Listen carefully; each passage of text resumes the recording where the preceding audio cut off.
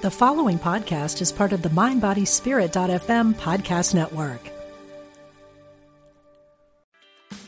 Meditation doesn't have to be a solo practice. Meditation is more fun with friends. Looking for a way to drop in and hang out at the same time? Join us online at Omega Institute for a meditation party with self-proclaimed meditation nerds Dan Harris, host of the 10% Happier podcast, Sebene Selassie, and Jeff Warren. This 3-day retreat will stream live from Omega's Hudson Valley campus May 17th to 19th. Don't miss the party. Reserve your spot at eomega.org/party today.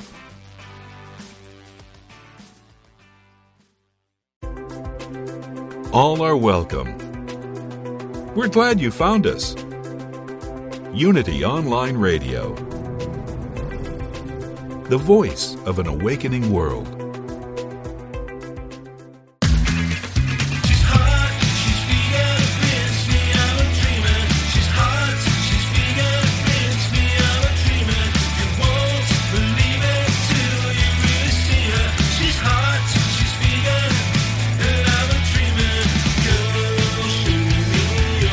Learn how to eat better, get healthy, and help animals. Welcome to Main Street Vegan with your host, Victoria Moran.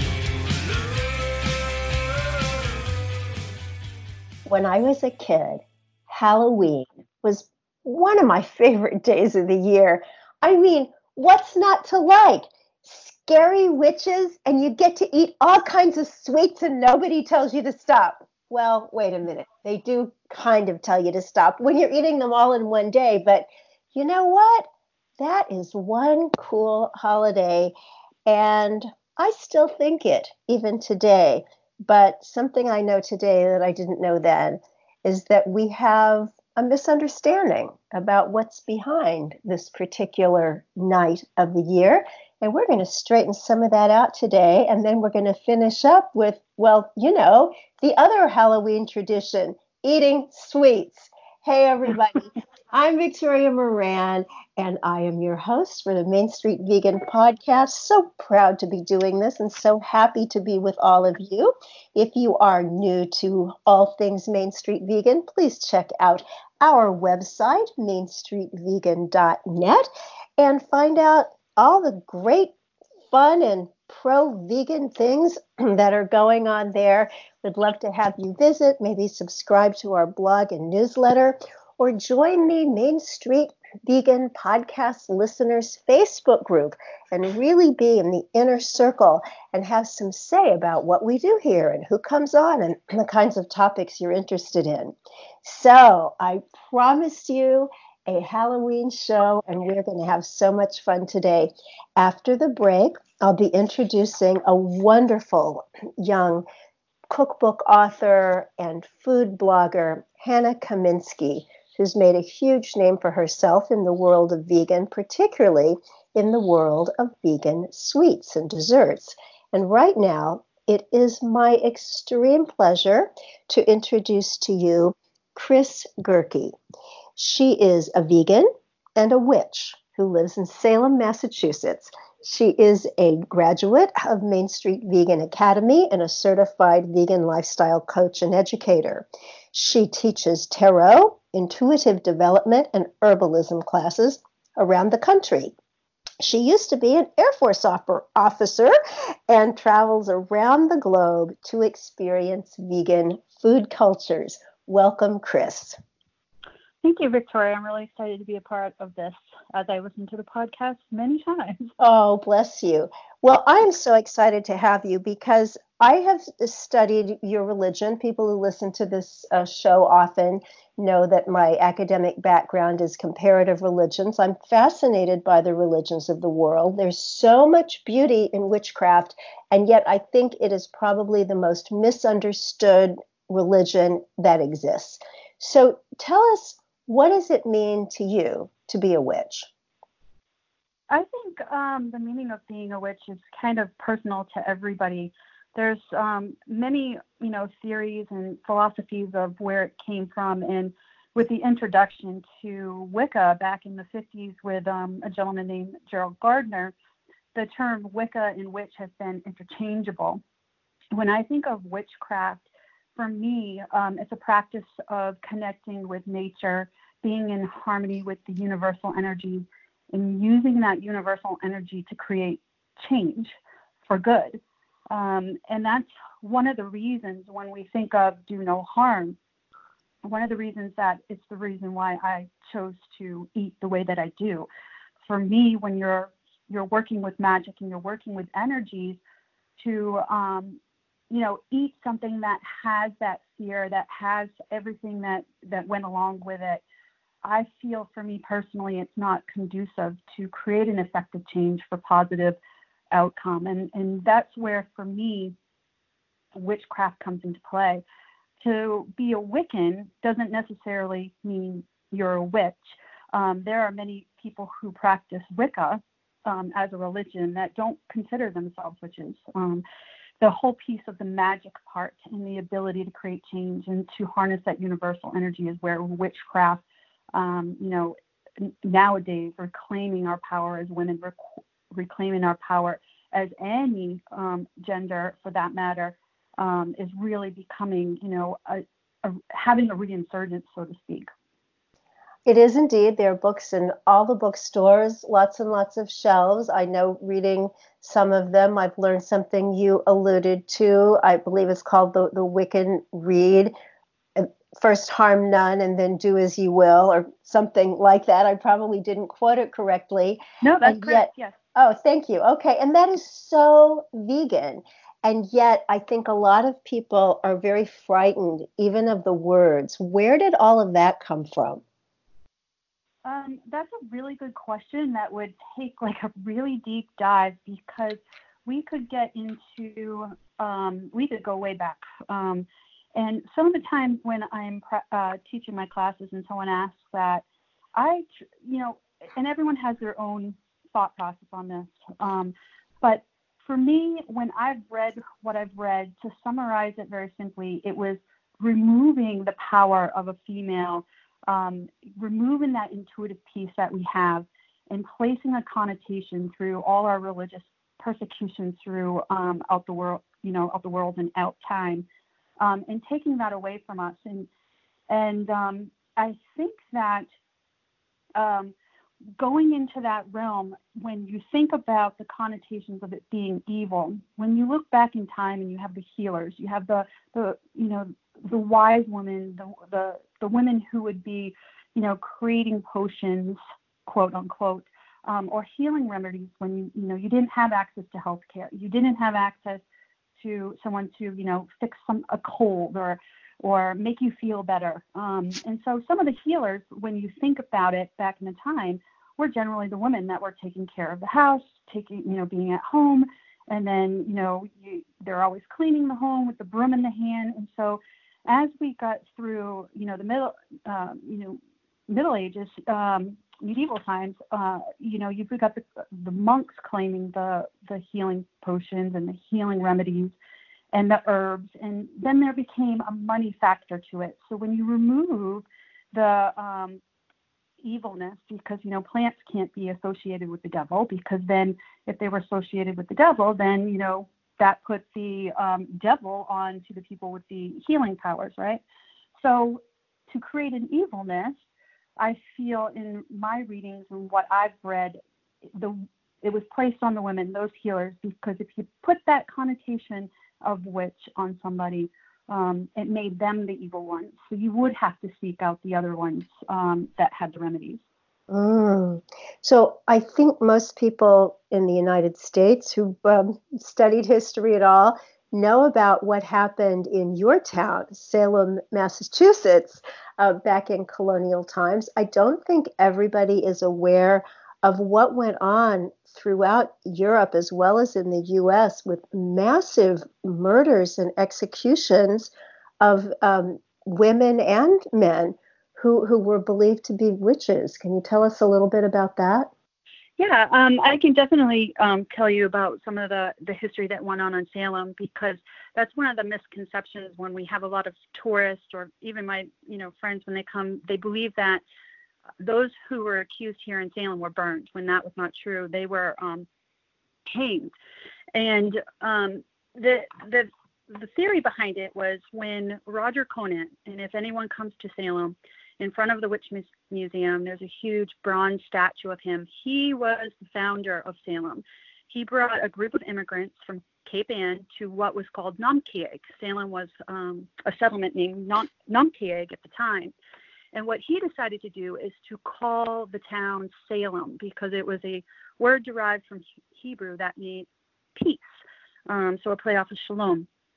And so it's kind of ironic that about 60 years later or so, when we had a, pretty conservative Puritan movement that came into the Salem area, and it's not just particularly Salem, it's the surrounding areas of Danvers and Beverly. So there was, a larger area of everyone being accused, and it was primarily farmland. So during that particular winter, it was a very harsh winter. And if you think about it, when you're without, electricity or heat, it became very, very boring and probably very, extremely cold. So it started off with one girl visiting someone, which I'm sure in the history books we've heard of, Tituba, and getting all these, ideas in their head and probably, some sort of fascination with the whole thing, getting caught up with it and, being bored. And when the first person was accused, it kind of proliferated from there. And back in the times when you accused somebody of witchcraft, the city, the state could take, everything you owned. So when that kind of, was realized, what seemed to be happening and what some of the current research shows is that if you accuse someone that was doing better with their farm than you, everything of theirs gets taken away as they await trial. And therefore what's left is your farm. And so a lot of researchers now believe that economics had a lot to do with it because, and whether or not these people were witches or not, it depends on what your definition of witch is really, truly. But the fact of the matter, these were devout Puritans that could recite the Lord's Prayer right before they were executed, because those executing them, if they thought you were truly a witch, they didn't want to fear what would happen to them in the afterlife. You could curse them. So ironically, those who said they were a witch walked away, which was only one, Tituba. And also she was a slave and didn't, so she didn't have much material wealth. And the ones that could have saved their lives simply by saying, I'm a witch. Instead, they chose to recite the Lord's Prayer because they were devout. And that's the irony. So the difference between, what happened in Europe and what happened here is, it still happens today, in just different ways. The accusations and everything that's going on in this world is very similar to what's happened in 1692 and before that. Wow. So what's it like today living in Salem? I've been there a couple of times. It's a delightful community. Yeah, it's absolutely. I try to think of where else I would want to move in October because it gets pretty crazy. I live right near the Witch Museum, so it's hard to, get out of my driveway or go to Trader Joe's. But then I think to myself, where else would I want to live? And there's not one other place that I can think of. Our community is great, and if you're with that magical belief, you have so many people that are around you that share that belief, and you don't seem like you're odd. You actually can, talk to somebody about some of the things you've researched, and you practice. So it's definitely a quaint little town, and it has a lot of maritime history too. And it's only 23 minutes from Boston, so a quick train ride. So it's the perfect little spot. Oh, it sounds so nice. So what percentage of the population do you think practice some form of witchcraft or Wicca? That's a good question. I did hear one of the tour guides once say 1 out of every 9. I don't know how statistically accurate that is, but I would probably say 1 out of 5. But I'm not sure. I couldn't answer that accurately, but I do know that the population would be pretty great here in this town. So even though witchcraft is not often well thought of by people who are devoted to other religions, one thing that everybody seems to have in common is that this idea of kindness to all can be found in pretty much every religion. Sometimes you have to look a little harder for it, but it's there. And yet, almost nobody, and I shouldn't say nobody, but a very small percentage of people of any faith tradition choose to be vegan. And in my experience, this is also true with the witches and Wiccans I've known. Why are you different? And why do you not think that the vegan conversion is coming any more rapidly? That's a really good question. And I actually was having a conversation with a couple of my friends who are vegetarian/vegan. And we talk about this all the time. And that is a really good question, because and not only is it a good question, I do think there's more people leaning that way, because I've found many other witches that I've gone to dinner with or lunch with, and they'll ask for the vegan menu or they'll ask for the vegetarian menu. And I was like, ooh, I found my people. So I have seen an increase of that happening. And also in Salem, a lot of the restaurants here will have vegan menus, and I've noticed several vegan items being added to it as it grows. So I actually am getting really excited about that, because there used to only be one restaurant that we had to go to. But that is a really good question. I'm not sure. I think that when you're really in tune with the energies, when you're really trying to create a change for the positive, I honestly don't understand how anyone can't feel that. When, it's been a long time since I've eaten any flesh. And I know that as soon as I stopped, that connection for me was greater to everything about the earth magic, everything about natural magic.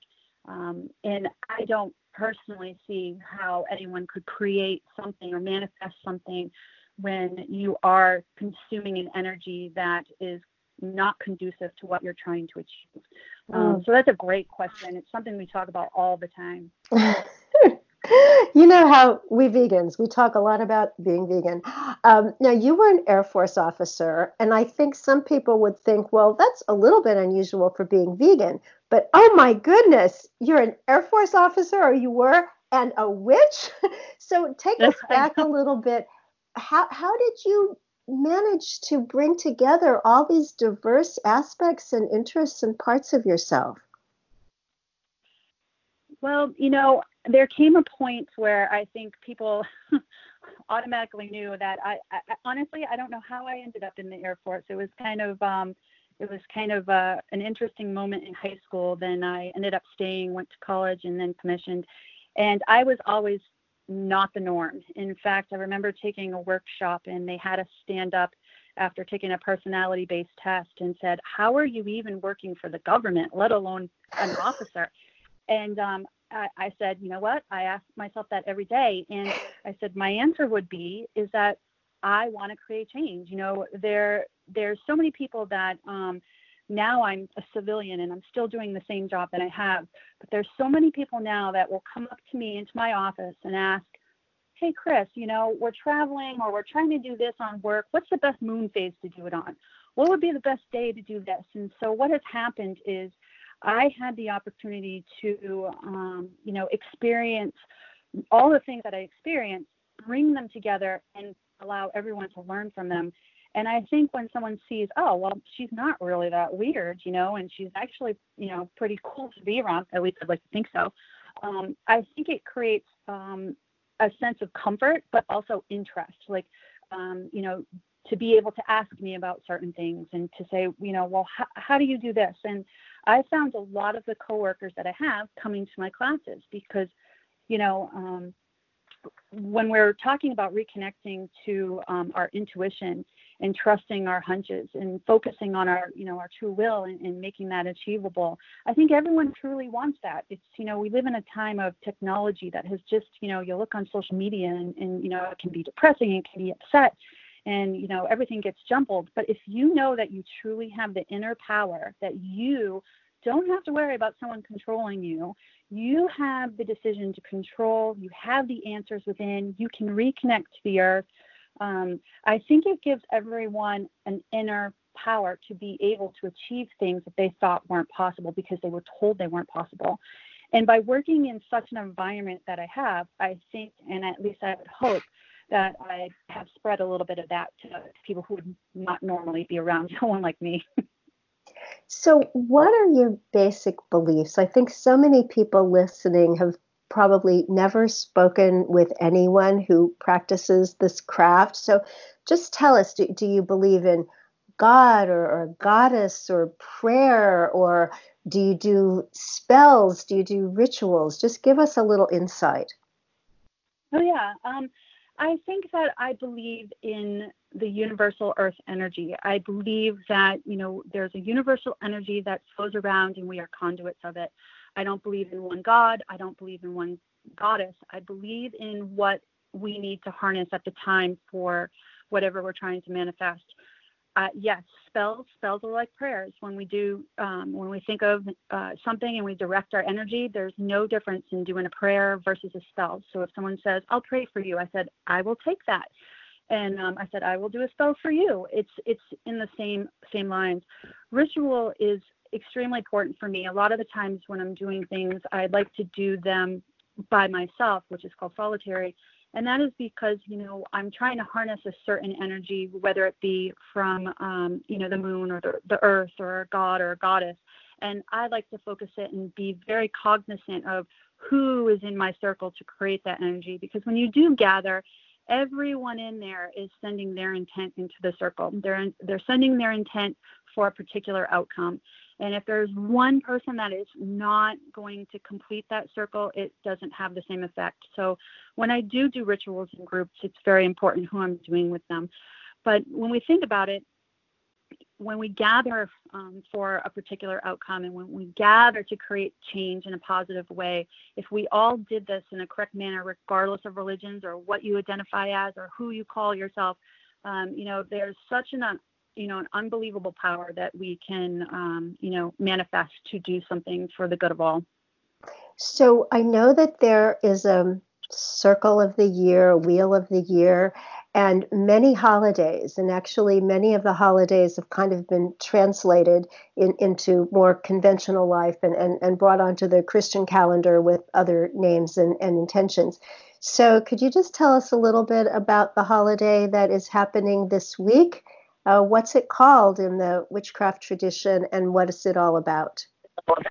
Oh, yes. So Samhain is October 31st, the turn of the wheel. It's also what we identify as the Witch's New Year. And so it was a Celtic tradition that became, very popular because, you'd have bonfires, you'd have celebrations, and what it was is to ward off the, evil, spirits and so forth. Which has now transcended into, jack-o'-lanterns and that kind of thing. But for me, it's one of my most favorite, when you were talking earlier about Halloween being your favorite time of year, it was one of my most favorite times of the year my whole entire life. My family has always dabbled in, I grew up in a Irish Catholic family, but I watched my mom do her psychic circles and then would go to Sunday school on Sunday, the following day. And what I would always really get excited about was that energy that you could feel in the air during Halloween. And for me, once I got older and learned more about, the holidays and the traditions and finding out that it's the new year for us, I always felt like there's in the wind and in the air and in the smell of the leaves, there was change coming. And so on October 31st, I always dress up in my finest, and that's my biggest time to, send out into the universe what I would like to reclaim, what I would like to manifest in the coming year. But it's also a time to acknowledge those who have passed on, because when we're talking about the Wheel of the Year with Samhain, and on the opposite side we have Beltane, those are when what we call the veil is extremely thin. And when we say the veil, it's between the physical world and those who have crossed over. So it's a time to honor those who you've loved, who have passed. And that's when you usually feel like, people will say they've had experiences. They feel like someone who, a loved one who has passed is trying to make communication. They come to them in their dreams because of that veil being thin. But it's also a very good time for people to be open, to honor their loved ones who are no longer with us, and also send intents into the coming year. Oh, what a beautiful and succinct explanation. I think we've all learned so much in this short time with you. Everybody listening, Chris's website is darkmoontarotsalem.com. She's on Instagram as dark_moon_tarot, and we'll put all the rest of her social media on the show notes at mainstreetvegan.net. So may I wish you, Chris Gerke, a very happy Samhain and a wonderful year ahead. Thank you so much for all of this enlightenment. And everybody else, oh, you're ever so welcome, ever so welcome. I could listen to you for the longest time. And stay with us, because when we come back, we're going to talk about sugar. Only this time, we're going to talk about it in a good way. Stay with us.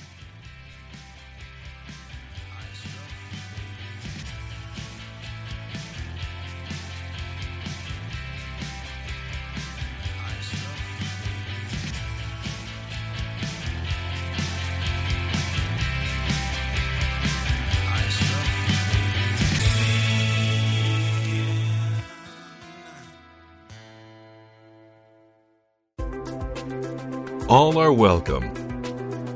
We're glad you found us. Unity Online Radio, the voice of an awakening world.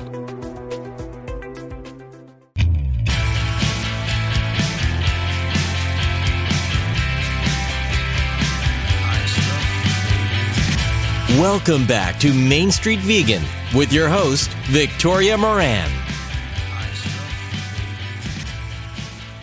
Welcome back to the Main Street Vegan program. And guess what we're going to do right now? We are going to move on to the other great reputation of Halloween, and that's a time to explore, experiment with, and delight in the wonders of sweets. You know, they get a bad rap sometimes, but sometimes a little of what you fancy does you good.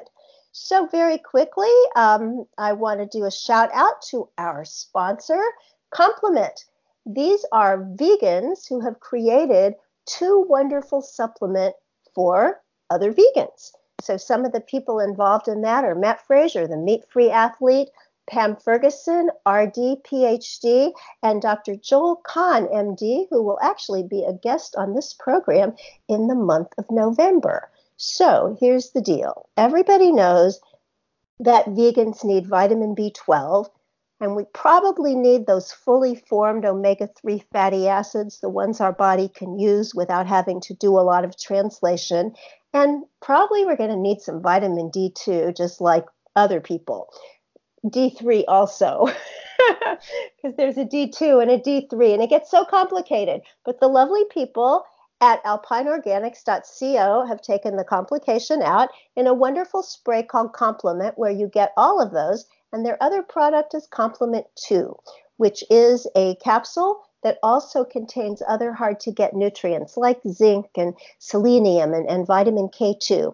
So if you want to take a look at that, visit alpineorganics.co. If you want to save some money on Complement spray, just put Main Street Vegan in all caps in the discount box.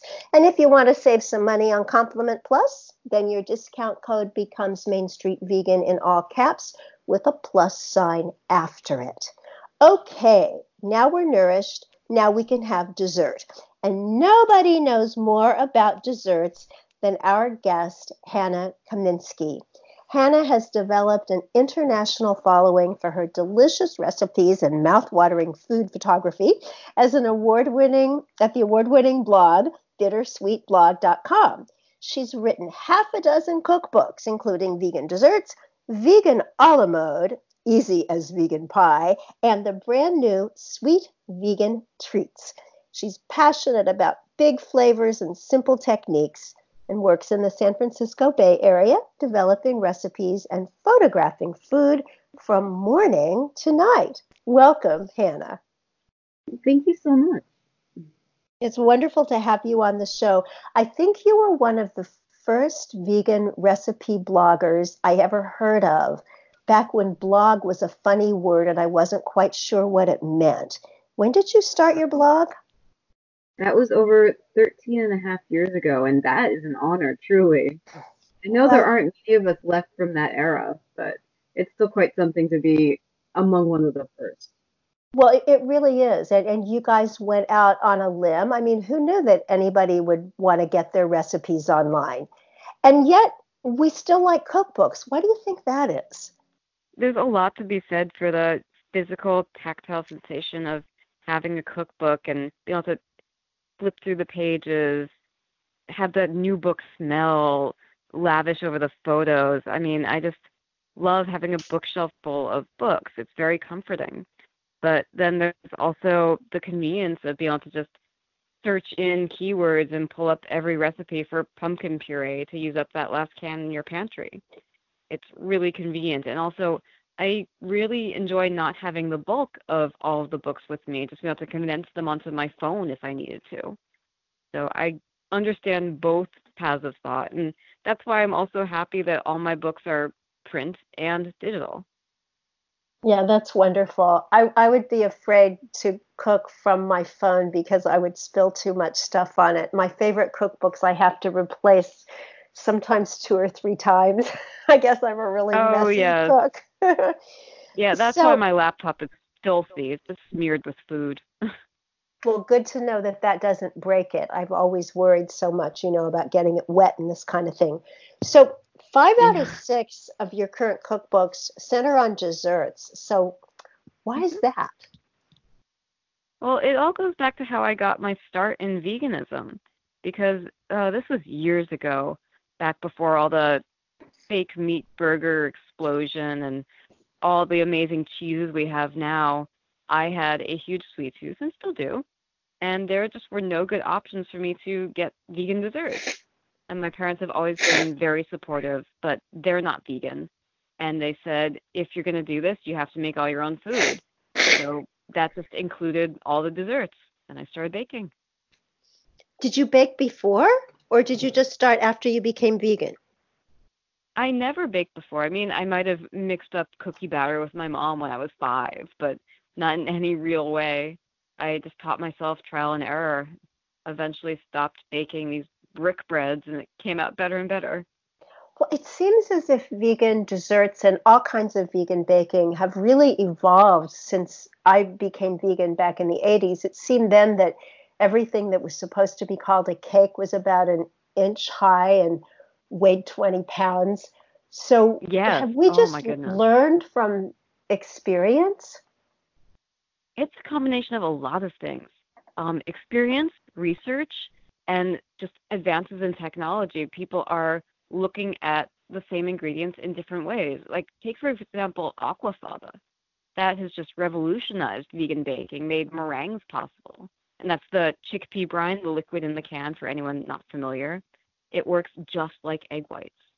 And I don't recall what prompted that, innovation, but discovering that has opened up the door to so many other pastries and baked good creations, and it keeps building on itself.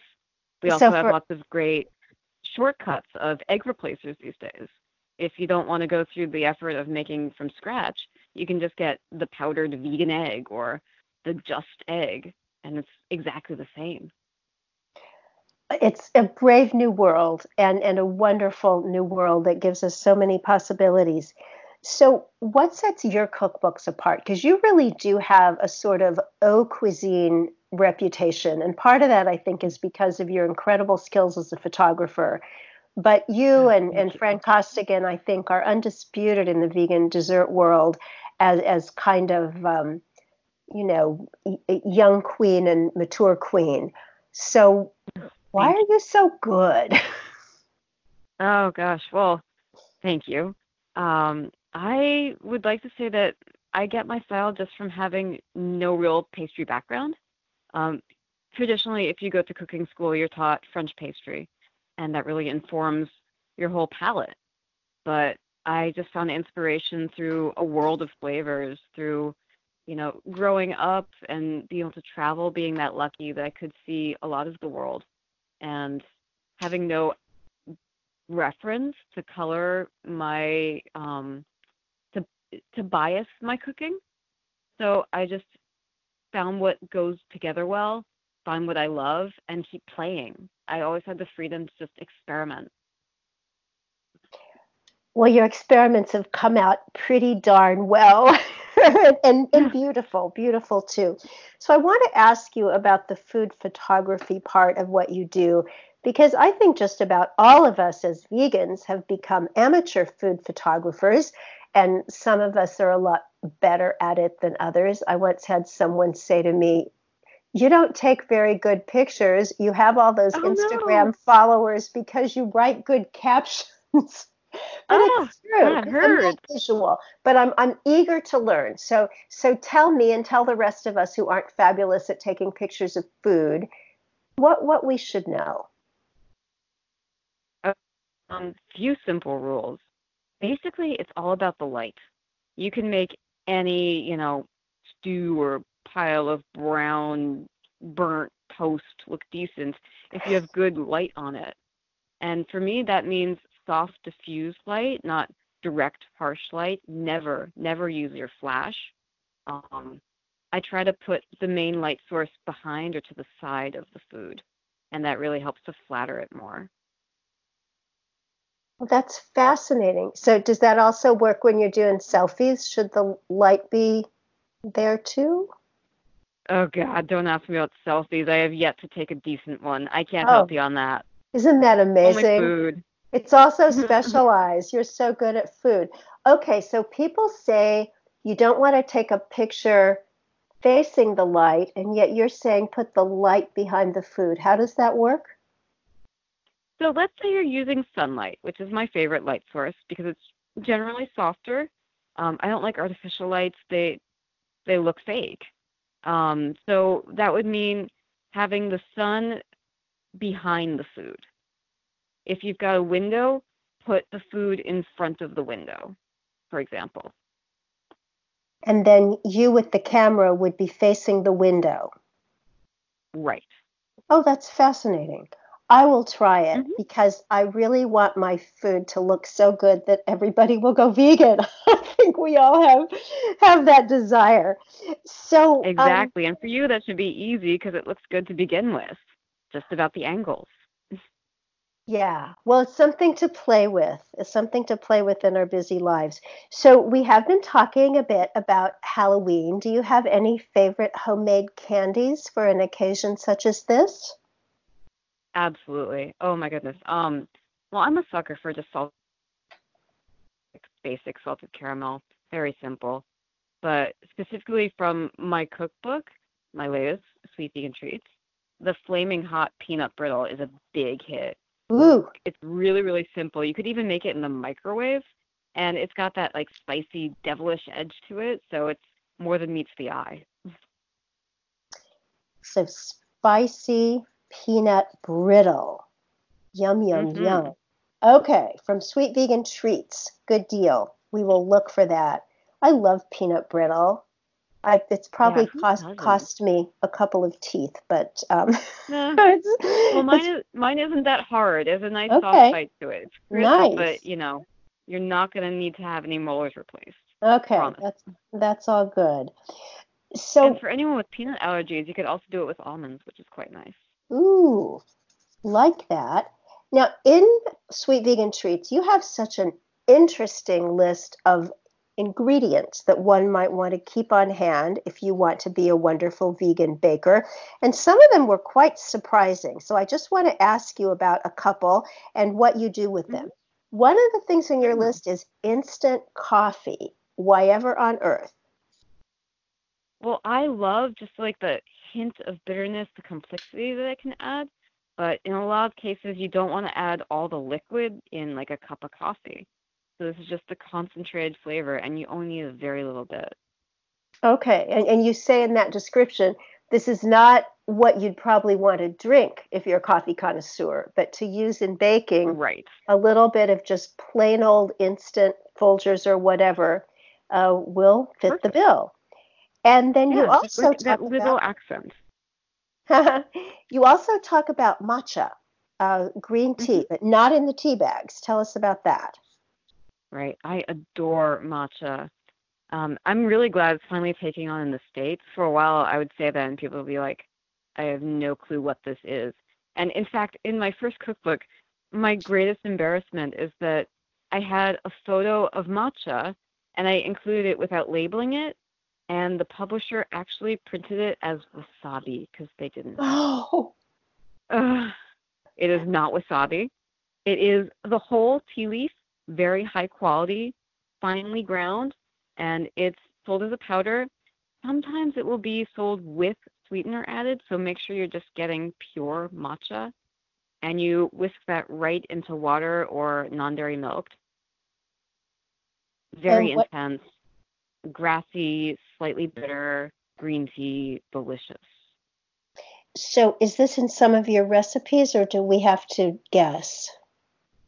Oh, it's in recipes. And when I use matcha, I specifically highlight it because it's a Okay. very special flavor. Yeah. So, what are a couple of your other favorite special ingredients? Well, I mentioned aquafaba. That's definitely a big one and great to always have on hand.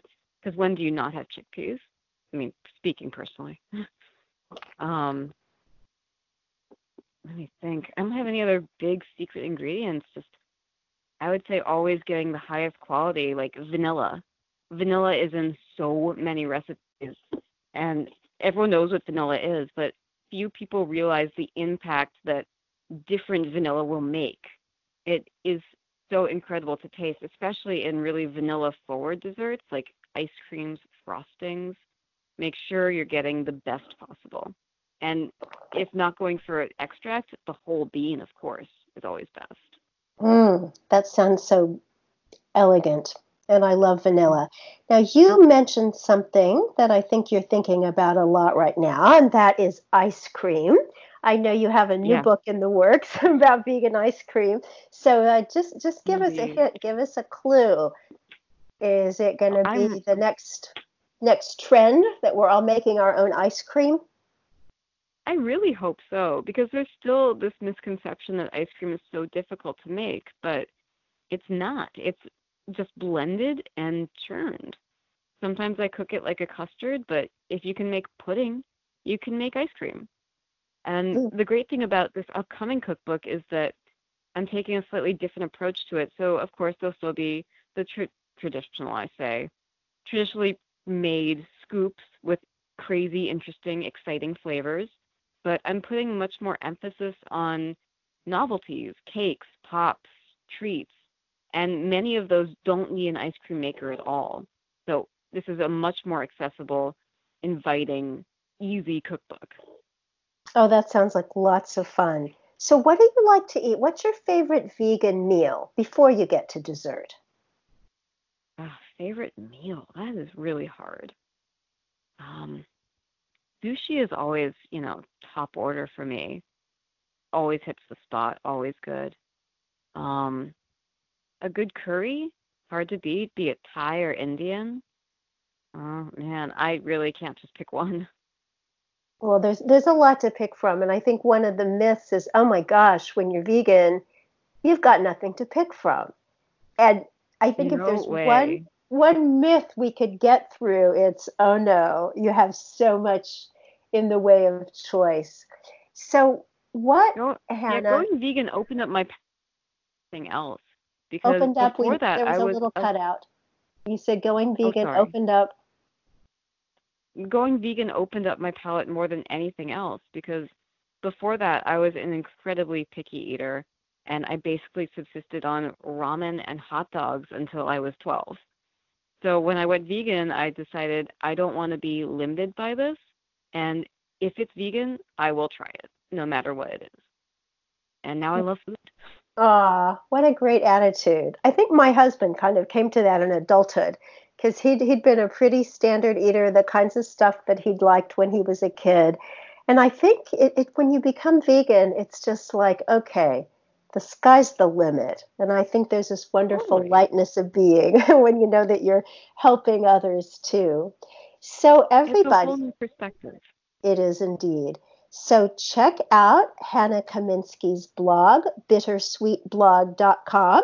Find her on Facebook as My Sweet Vegan and on Twitter and Instagram at bittersweet underscore. And then by all means, check out that spicy peanut brittle and the other delights in sweet vegan treats.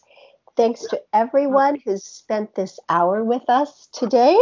Thanks to Unity Online Radio for believing in the Main Street Vegan program all these years, to Jeff Comfort for engineering, and to you for listening.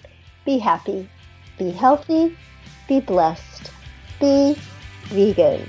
Over and out.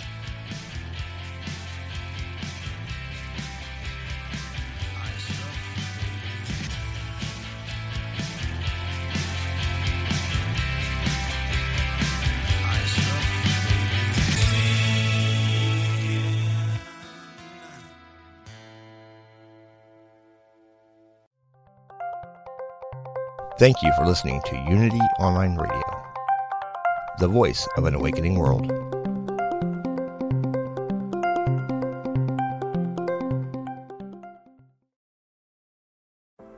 Are you ready to ignite your best life and illuminate the world?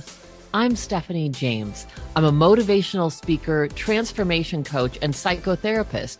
And what lights me up is helping people just like you create the greatest versions of themselves.